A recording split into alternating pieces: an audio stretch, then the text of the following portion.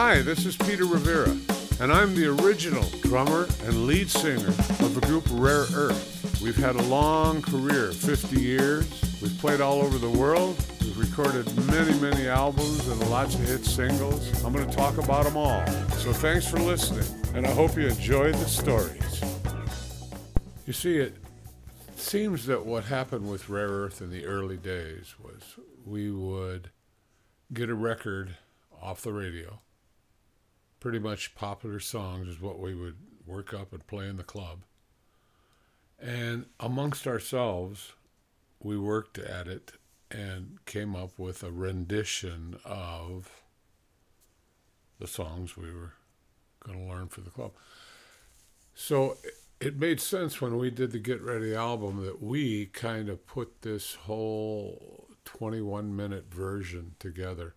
And we never really contrived it where there were parts you had to play, things like that. We just kind of grooved, and when each guy took a solo, he soloed the way he was feeling in the song. So later, when we started to make a second, third, fourth, fifth album, it seems that some producers wanted to shape us in a way that would fit the song they're bringing in, and they never really gave us the chance to just sit there at Woodshed and figure out, okay, great, everybody feels good about this. Okay, let's move on forward with it because we're feeling really good.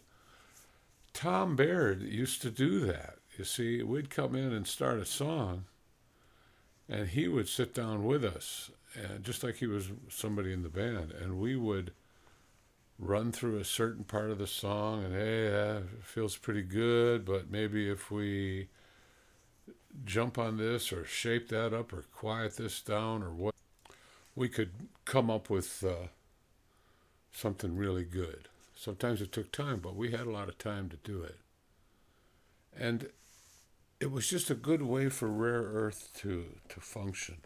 Tom was brilliant with his parts and take certain sections of the song, and he was able to suggest, well, what if we did this or went this way? And it was really a great working combination. Whereas other producers that came in who had previous success with other artists, they'd come back and want to redo the song they had a hit with prior to getting with us. See, most producers at Motown, they were really great and they had lots of hits and were responsible for tremendous hit records, from Supremes to Martha and the Vandellas to Marvelettes to all the artists. When they came in contact with us, we were this self-contained group that really kind of didn't know what to do with us or what we were all about. I don't fault them for that. They were just doing their thing, but their thing was really not our thing. So sometimes it just never really worked, because a lot of records, like with the other artists, they're mainly singers. So they have the luxury of putting any kind of band track together, strings, no strings, horns, 4 guitars. They could do anything, but that wasn't us. We were self-contained. So it was difficult for some of those producers to communicate with us and get anything to happen. And that, like I said, they all did great. Stevie is great. We know Stevie, come on. And Frank Wilson was a good producer too. And Tony Clark with the Moody Blues, that's great. But it just never really worked with us. The only time that it really did was when Tom Baird was there. Because, see, Tom was not really a Motown producer. He was an arranger. Producers would come to him and say, hey, Tom, I got this song on the Four Tops. I really need a really good horn section. And Tom would do that. Or he'd work with Stevie and do all the strings and horns.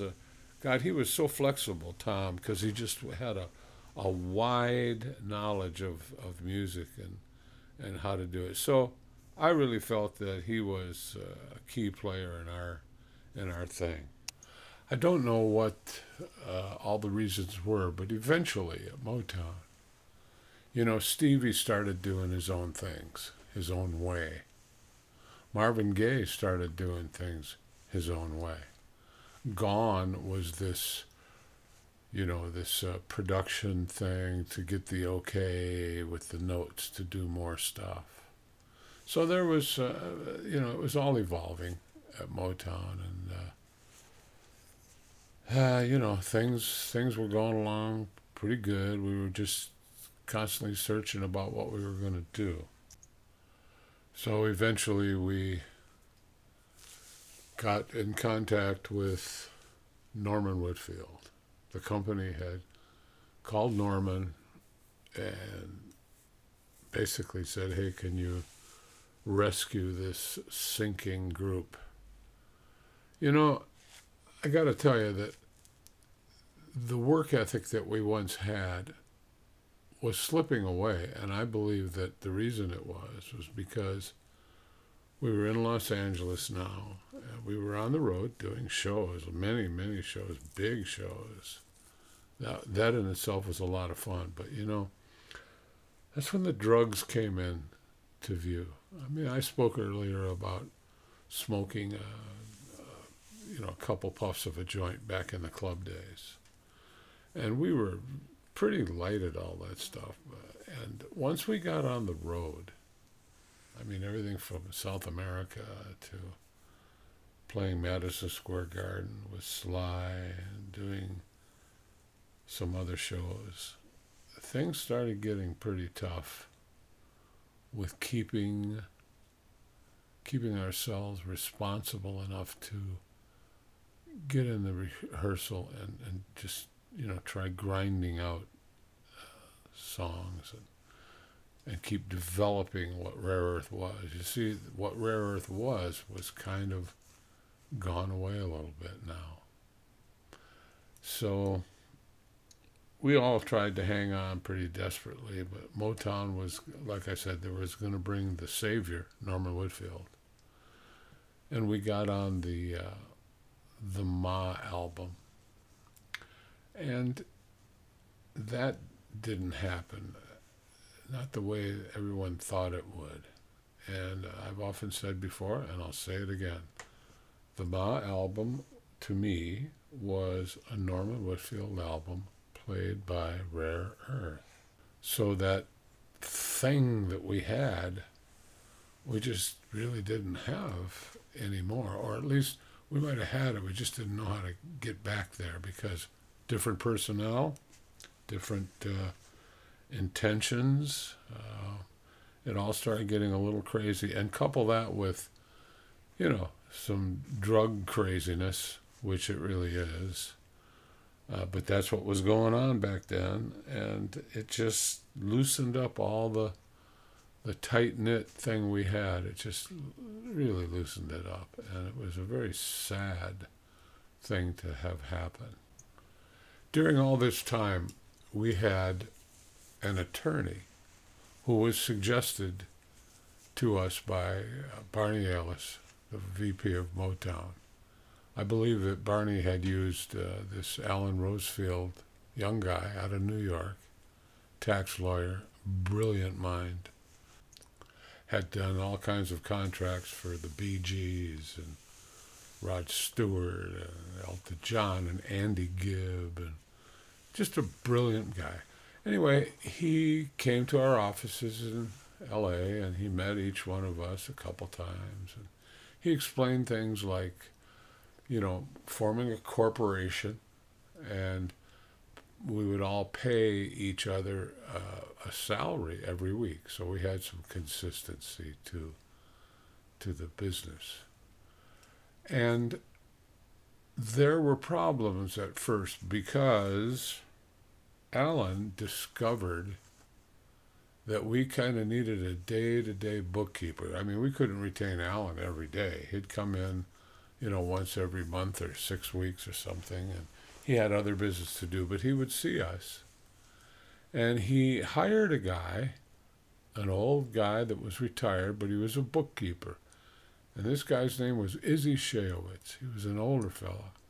Nice guy, kind of a Jiminy Cricket. I mean, He just kind of had that look about him, but he was a sweetheart guy, and he watched our books all the time.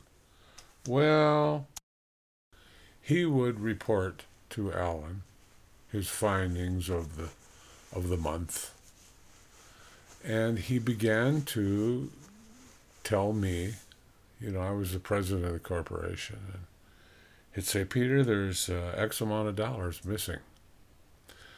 And, at first I just went, oh, yeah, sure, Izzy. But Izzy now, he would get a hold of Alan and tell him that. And Alan and him would talk and figure out a way to police this situation. And Izzy still kept finding money that was missing. Now, we had a manager, Ron Strasner, and we had various road managers who were, some good, not so good. Finally, this guy came into view, Charlie Basseline, and he spent a lot of time with us. Actually went to South America and other things that we did, but somewhere money was missing. And Alan would come into California, and we would talk about it, and he would talk with Izzy, and come to find out that maybe, we were getting shortchanged, period. Now, the manager suddenly probably got nervous about this, and so decided to try to alienate the attorney. Well, I can only tell you this. When Alan came in town, I was, probably the most cordial to him and friendly on a personal level, aside from being our attorney. And I learned that Alan really cared about the band and really wanted to do good things for the group. And the rest of the group, via the manager, started to not feel that way. They started to think that, well, Alan's only here because of Peter. And that just was not true, because most of the time we talked, I was always talking with Alan about, hey man, what can we do for the band, for the group? And Alan had some really great ideas. He wanted us to, after forming the corporation, he wanted us to put money aside as a profit-sharing venture.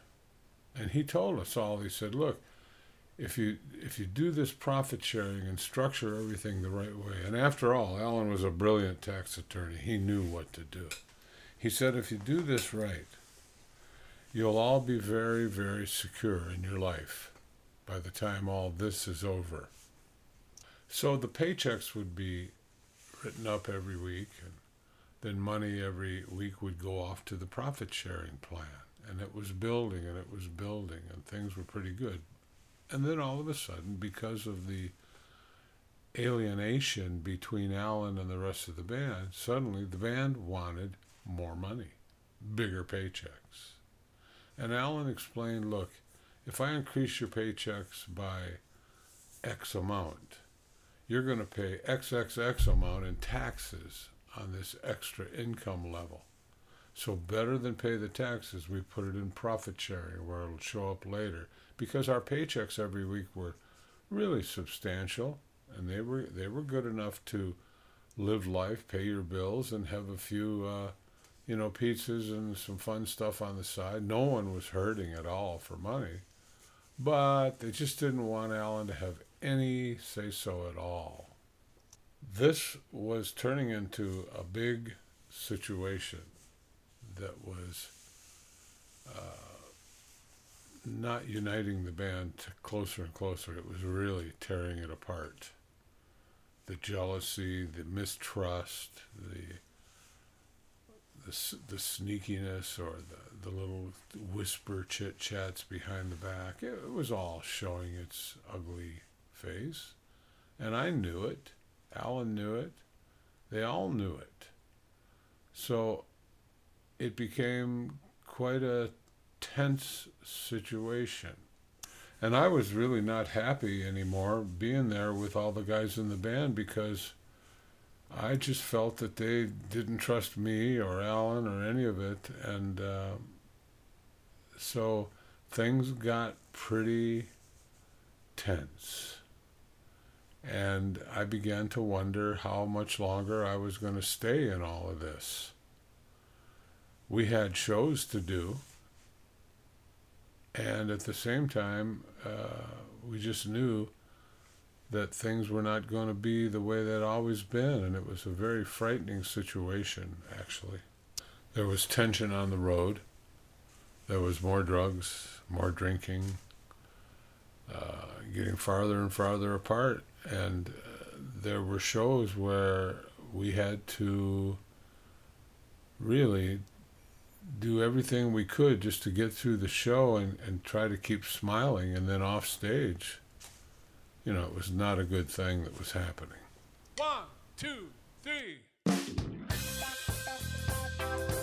Well, thanks for listening. My name is Peter Rivera, original lead singer, drummer of Rare Earth, and I really appreciate that you've listened to these podcasts. I hope you come back and check out more. I've got a lot ahead of us and a lot of the story for you, so come on back and hang with me for a while. I bring you flowers, baby, 'cause you're the best. I'm gonna treat you so much better than all the rest. I pull the chair out for you, open and close the door.